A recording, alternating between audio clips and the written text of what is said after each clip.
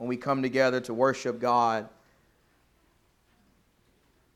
Turn your Bibles, please, to Matthew chapter 26 this morning. Please take your Bibles out, go to Matthew 26.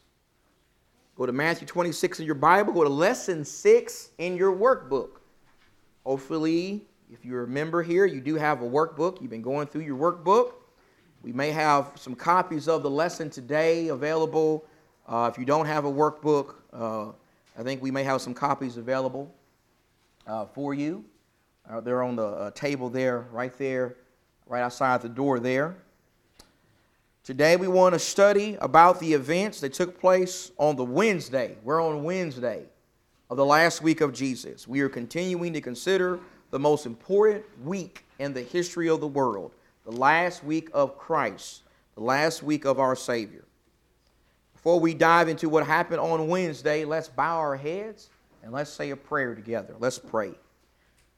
Holy God, our Father, thank you, Father, for another day of life and health and strength.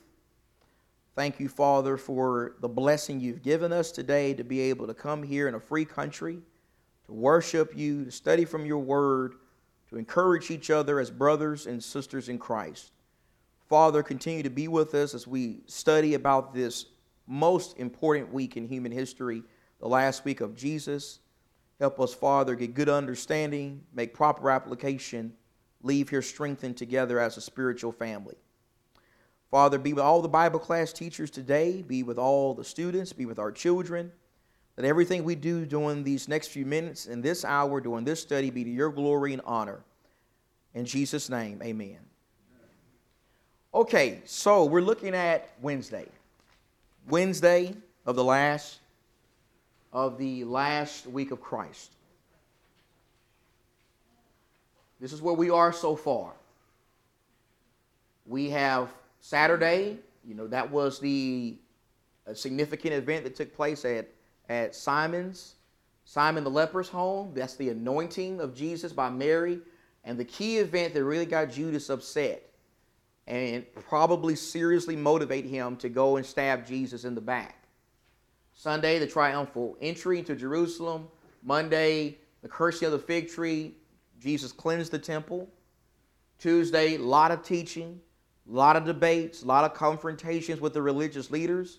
We also found on Tuesday Jesus going in details about the signs that would precede the destruction of Jerusalem. And on Wednesday, we're talking about the plot to kill Jesus. The key things we want to focus on in this lesson is the plot to kill Jesus by the religious leaders who hated him.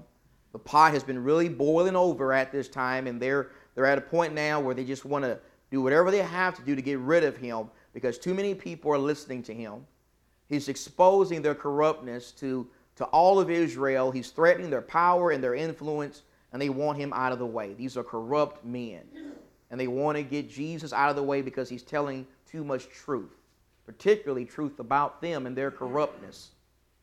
We got the betrayal of Judas and the work of Satan, and that's really the foundation of all of this. All these first two things are all taking place all because of Satan's influence and his work. He's very busy at this time. Don't lose track of that, please. Let's go to Matthew 26. Let's go ahead and set up our Bible study by reading the first 5 verses, okay? Then we're going to get to those questions in lesson 6. Matthew 26 and verse 1. Now, this is after Jesus had talked about the destruction of Jerusalem and his second personal coming. The second personal coming teaching of Jesus and what is called the Olivet Discourse begins in verse number 36 of Matthew 24. That goes all the way through Matthew 36 through chapter 25. That's my understanding of that. And in Matthew 26 and verse 1, it says, when Jesus had finished all these words, he said to his disciples, you know that after 2 days the Passover is coming. After 2 days, and we're thinking about this from a Jewish perspective. That lets us know we're on Tuesday, the way they counted times.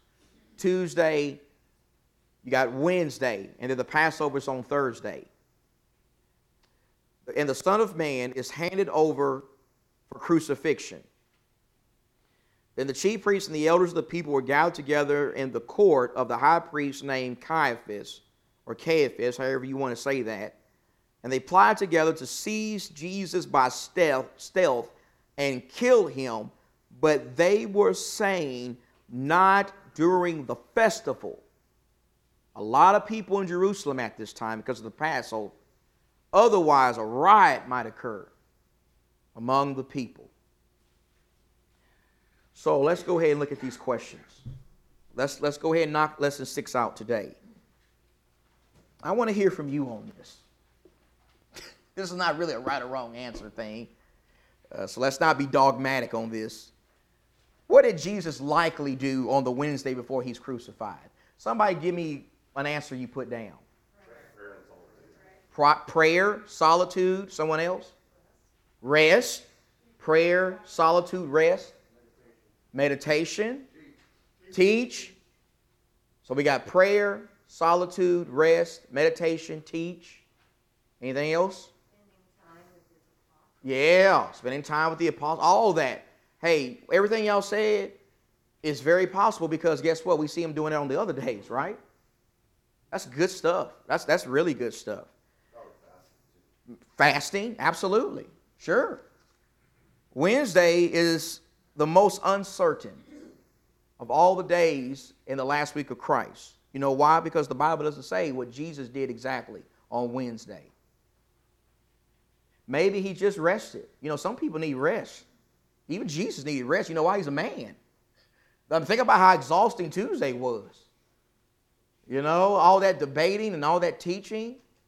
I mean, then you walking from Bethany to Jerusalem. Sometimes people just need a day to rest. Preachers need days to rest. You know that? Our day to rest is Monday usually, but unless Rick Watling call you at 10 o'clock at night to come for a baptism, that's another story. But, you know, preachers need rest. Brother Gary, yes, sir. How hard would it be for him to rest, though, knowing what was coming? I was thinking about that when we did this. Absolutely. It definitely would be hard to rest mentally. Mentally. I agree with that. So maybe there's a day of physical rest, meditation, prayer. Maybe he just went back to the temple and kept teaching. Maybe he did that. I don't know. We don't know for certain. But you know we can be certain of on Wednesday? We can't be certain of what Jesus did. We can't be certain of what the devil was doing. We can be certain of what these religious leaders were doing on Wednesday. We can be certain of what Judas was doing on Wednesday. So let's talk a little bit about these verses in Matthew 26.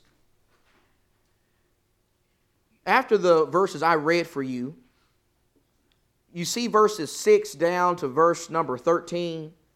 There's that incident again of what happened at the house of Simon the leper. The incident of Mary anointing Jesus and the controversy that came from that, particularly from Judas and how he felt about that. Don't get confused as to where this incident is placed in Matthew. Don't get confused by that. Remember, the Gospels are not always written in chronological order. We like things in chronological order as part of our Western thinking. But the Gospel writers always put things in chronological order. Matthew is not putting this incident in chronological order here. John does, though. Remember? John in John 12 places this incident where it really took place. That is the day before the triumphal entry, on Saturday. John puts this in chronological order. Matthew and Mark, in their accounts, do not. And they do not for a reason. They're doing something very strategic by placing the incident at Simon the leper's home where they do. Notice the context. In the first 5 verses, or really the verses 3 through 5, I'm sorry. In verses 3 through 5, you got this meeting with the religious leaders. You see that? They got this meeting, and they're like, we got to get rid of him. We got to get rid of this guy. But we got to be careful when we do it. Why? Because of the people.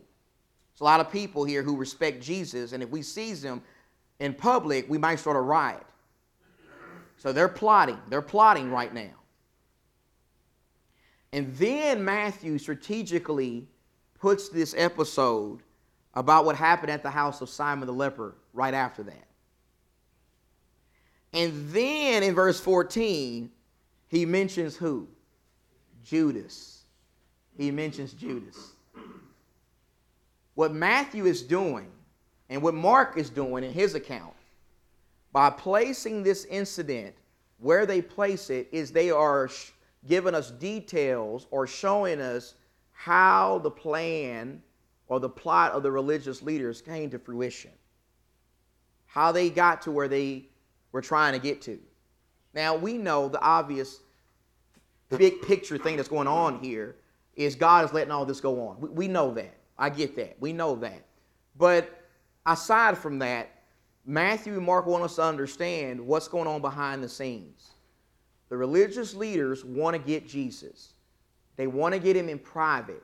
They want to get him in a vulnerable situation where the crowds won't get in their way and start a riot. Judas is mentioned right after that. His getting embarrassed and smacked down by Jesus at the house of Simon the leper gave the religious leaders the avenue they were looking for. Judas is bitter about what happens. He goes to them and he's willing to sell out Jesus and tell them where they could get him in private so they could then carry out their plans. Matthew is doing that strategically. This incident at the house of Simon the leper is mentioned in Matthew as a flashback. It's a flashback. And that's how Mark also does it in his account. It's telling us how the religious leaders were able to carry out their plans. That the plans they're trying to make in verses 3 through 5, they're able to carry it out through Judas. Through Judas.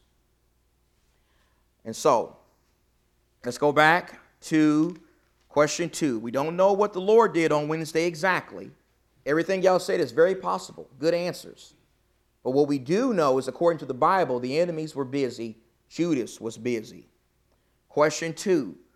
What did Jesus remind his apostles of in Matthew 26 and verse 2? What did he remind them of? Yes. Yes.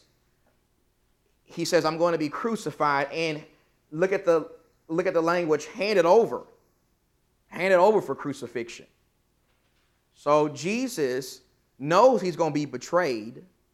He knows who he's going to be betrayed by. He knows exactly when he's going to be betrayed, when he's going to be arrested, and when he's going to be handed over for crucifixion. What I just want you to see is Jesus knew everything that was coming. He's in full control of the situation. He's in full control. This is actually the fourth time just in the Gospel of Matthew where we find Jesus predicting what was going to happen to him as far as his betrayal and his crucifixion. He does that at least 4 times. There's Matthew, you got Matthew 16. I think there's Matthew 20. There's several times in Matthew where Jesus is trying to tell his apostles, I know what's coming. And they didn't believe him.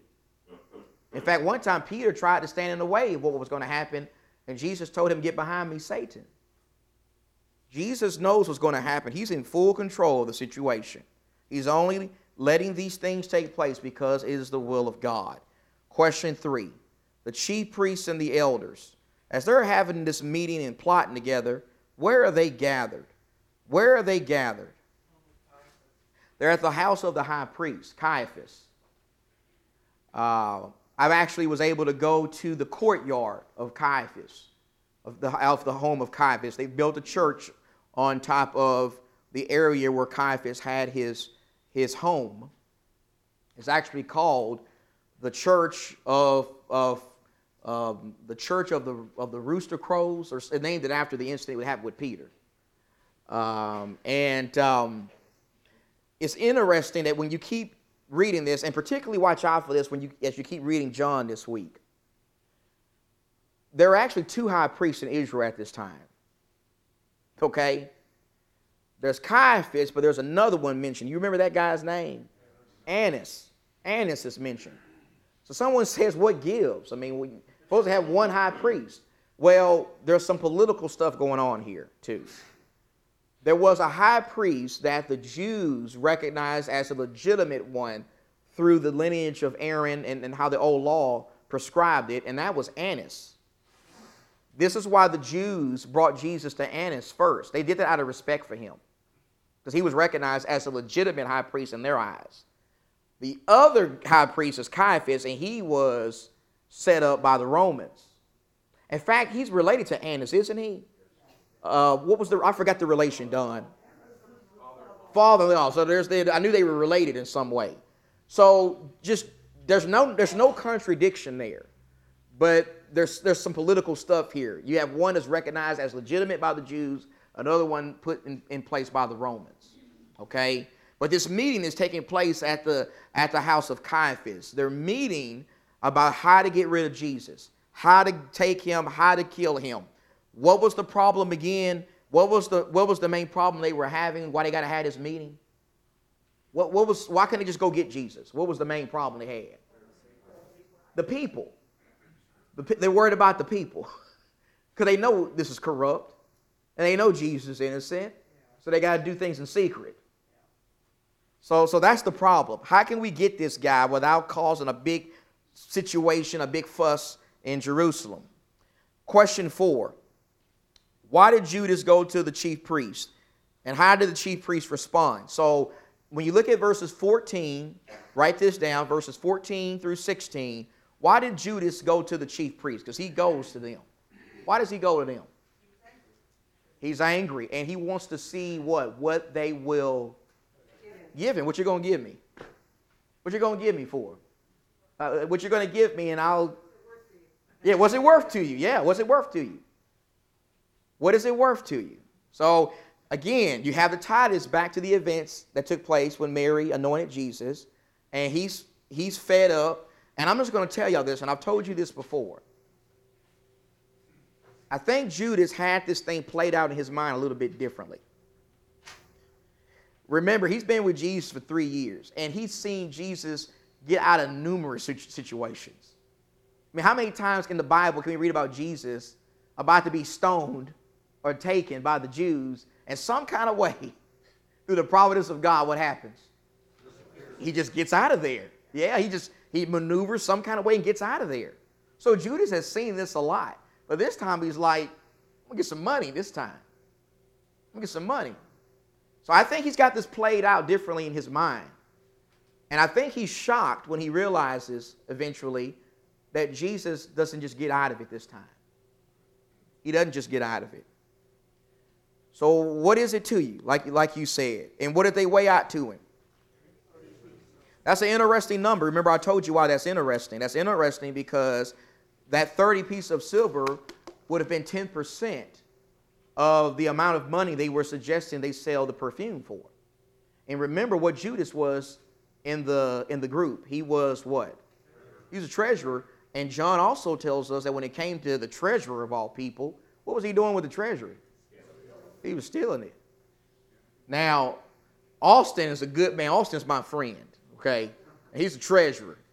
But I think even Mitch would say if Austin was doing like Judas, he wouldn't be the treasurer very long, would he? Now, Austin would never do that. But I'm just saying, that's the last person you want to be the treasurer, somebody who's stealing from the Lord's money. That's what Judas was doing. And so it seems like he's trying to get his profit still, 10%. That's what they weigh out to him. That was the price. That's what it was worth, 10% of the price they were going to sell the perfume for, 30 pieces of silver. Question 5. Why did the chief priests want to use Judas to get access to Jesus? What did y'all put there? What was that about? Okay. Yeah, but still their hands would not be clean. It goes back to their main problem. What's their main problem? We can't get him. Every time we see this guy, he's in public. Got to get somebody on the inside. Because every time they saw him, it's at the temple. And it's a bunch of people around, and he's revealing their corruptness, and he's teaching. They don't know what Jesus likes to do in his private time. They don't know where they can get him outside of the temple. You got to have somebody close on the inside who knows that. And we have that same thing, right? I mean, I guarantee you that you have people, like we're all friends here. We all love each other. We're friends. But there's some people here in this congregation that you're probably closer to than other people. And that human nature, that's how human nature works. And there's some people here in this church who know some things about you that other people may not know because you're closer to them. You understand? You know things about your hobbies and where you like to go, what you like to do. I mean, that's just human nature. We all got people like that. And so the religious leaders, they're trying to figure out how can we get this guy in private. Well, the only way we can know that is we got to get somebody in the inner circle. That's where Judas comes in. Judas is going to tell them where they can get Jesus away from the temple. He knows where Jesus goes in his spare time, where there's nobody around to stop anything. That's the Garden of Gethsemane. Judas knows about that. And let's just highlight this again. Look at verse 5 again. Matthew 26:5. They, the leaders, were saying, not during the festival, otherwise a riot might occur among the people. We can't do this in public. Look at Matthew 21. Go back to Matthew 21, verse 45. This is taking place on Tuesday. And you know, Jesus was making them mad then. And notice what the problem was going back to even Tuesday. Matthew 21:45, verse 45. When Jesus kept teaching all those parables about how God was going to bring judgment on Israel and the leaders, it says when the chief priests and the Pharisees heard his parables, they understood that he was speaking about them. When they sought to seize him, they wanted to get him right there in the temple. They feared the people, notice, because they considered him to be a prophet. We can't do this publicly. There's no way we can get away with this. And then how the devil works, he works in darkness, doesn't he? He works behind the scenes, in the dark. That's how the devil works. Okay, question 6. We got the first part, 30 pieces of silver. That's how much money was offered to betray Jesus. Really not a whole lot of money, relatively speaking. Really not at all. And Judas accepts it. Verse 16. Notice what it says in verse 16, going back to Matthew 26. Matthew 26. When they weighed out to him 30 pieces of silver, it says, from then on, he began looking for an opportunity to betray Jesus. So I've accepted this deal. When can I give these guys a good opportunity to get Jesus? He's got his money. Now let's talk a little bit about this next question, question 7. The Satan is mentioned here in this text. And it's easy to forget about him when studying the Bible and even studying the last week of Christ. It's easy to just focus on these religious leaders, and the devil kind of just gets off the radar. And that's how he likes it. He likes being off the radar. He loves it when we don't think about him, because that's when he can do his best work, when we don't think about him and we're not aware of his presence. So what does Satan do to Judas according to what the scripture says? What did y'all get there?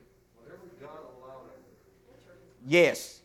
Yes. Whatever God allowed him to do, and somebody else said what? Entered his heart. Go to Luke chapter 22. Look at Luke 22, verse 3. Write this verse down. Luke 22, verse 3 says, after saying that the chief priests were afraid to arrest Jesus in public because of the people, it says, and Satan entered into Judas, who was called Iscariot, belonging to the number of the 12. Let me ask y'all a question. And I just want to hear a couple of answers on this. How does Satan do that? How does Satan enter a person's heart? How did he enter Judas' heart? Anybody? Can you just raise your hand, please, and give us an answer? Brother Ryan. Yes, sir. You let him in your heart. It's a choice, you're saying. Good answer. Anyone else? Brother Gary. Are tempted and don't flee like Joseph. Judas tempted. He didn't fight it. Brother Gary said it's when the devil tempts us and we don't fight it. We just give right into him. Right, Gary? Yes, ma'am, Sister Margie. Finds your weakness and exploits that. everything y'all was saying, I agree with it 100%. I put on my paper, Satan can enter your heart through his influence. When he influences you, when he tempts you, and you give in to that temptation, you've let him in then. Satan can only get in if we let him in. James says, resist the devil, and he will what? Flee from you. There's a choice involved here. Brother Don, yes, sir. There's another way of looking at what you just said, and that is, Satan cannot command, but he can make suggestions. And he will keep making suggestions until you take one. That's exactly right. Go in your Bible to Acts, please. Acts chapter 5. This is not the only time we read about this taking place in the life of a disciple. Acts chapter 5, verse number 1. Acts 5, verse 1, but a man named Ananias, with his wife Sapphira, sold a piece of property and kept back some of the price for himself. With his wife's full knowledge, and bringing a portion of it, he laid it at the apostles' feet. But Peter said, Ananias, why has Satan done what? Filled your heart to lie to the Holy Spirit and to keep back some of the price of the land. Satan enters the hearts of the disciples when he brings temptations before them, when he influences them through various means to commit evil, and they give in to his influence. They give in to his temptation. In the case of Ananias and Sapphira, they want to look good in front of the congregation. You got people like Barnabas who are selling all their property, and giving all the proceeds to help needy disciples. And Ananias and Sapphira see that, and they're like, okay, we want that same commendation.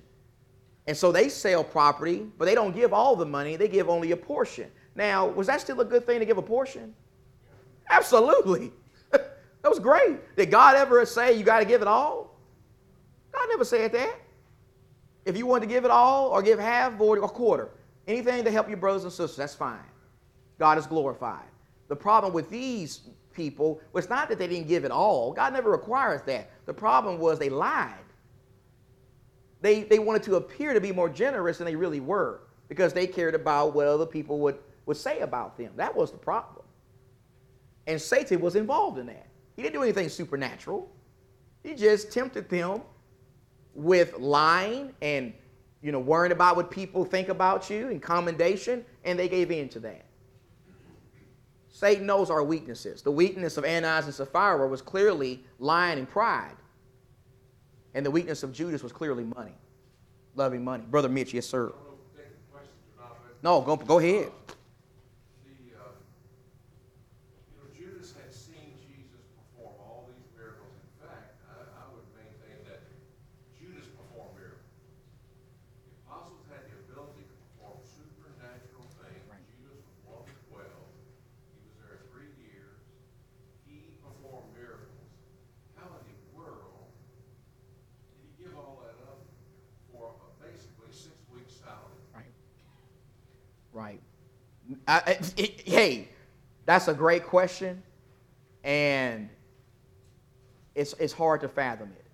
I'll just say 2 things about it, Mitch, and this may not be right on point, but I really believe, number one, oh, yes.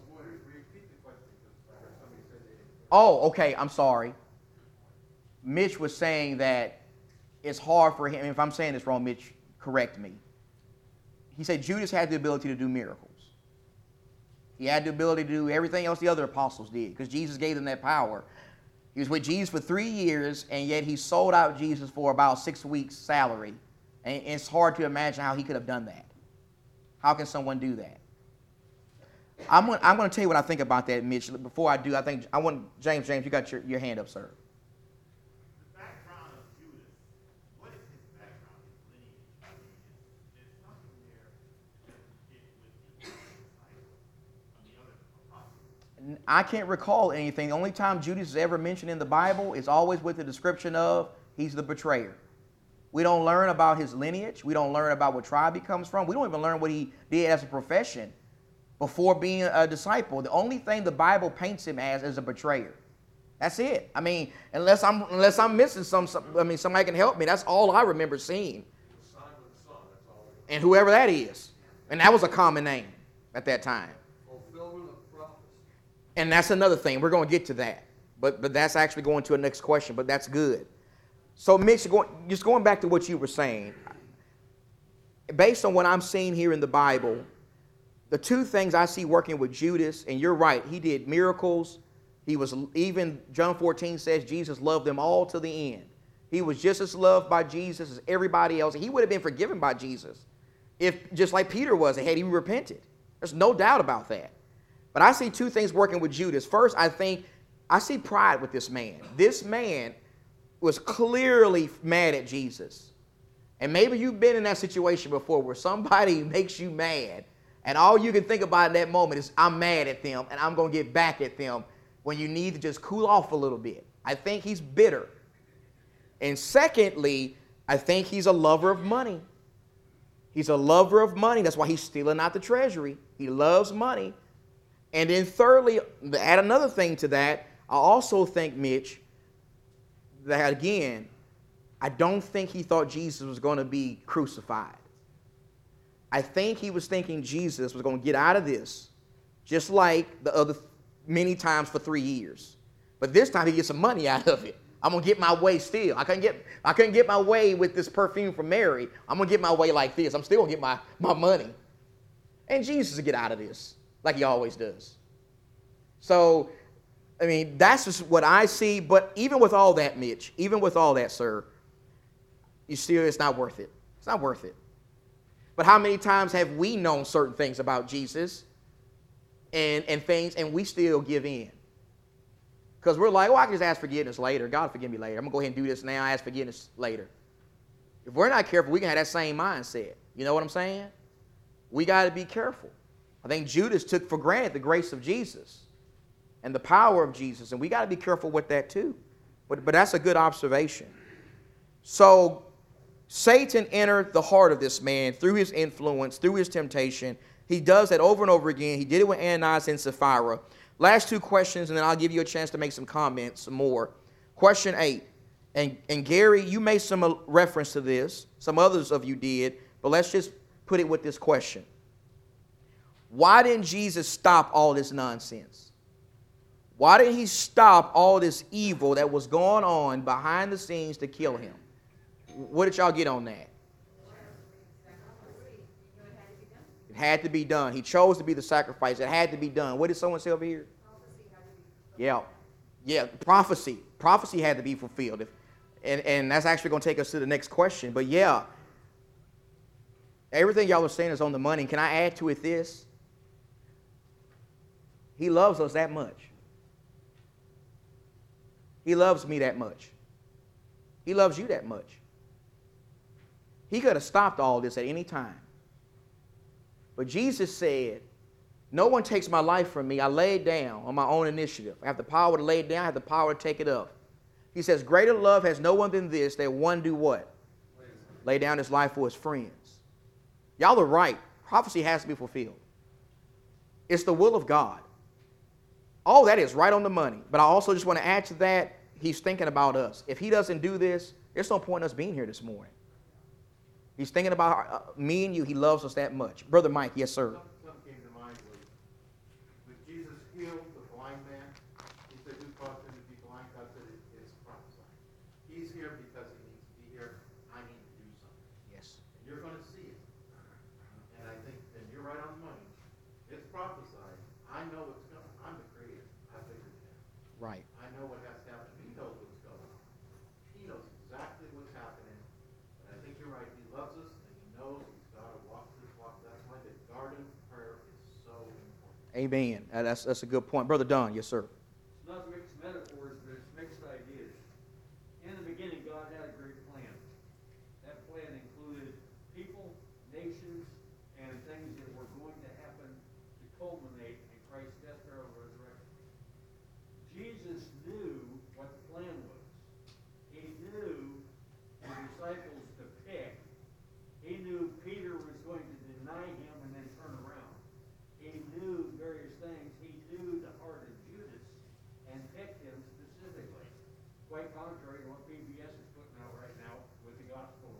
Right, which is a Gnostic gospel. Yes. Right. Jesus knew all of these things. It was pre-planned to happen, and he did not manipulate to fulfill Right. prophecy, but he chose the people who were part of the plan. And so these things could not supernaturally take place, but providentially take place. Absolutely. No, you're right. So let me just say something else about this real quick. Do you remember when Jesus in the garden? Mike, you mentioned Jesus in the garden.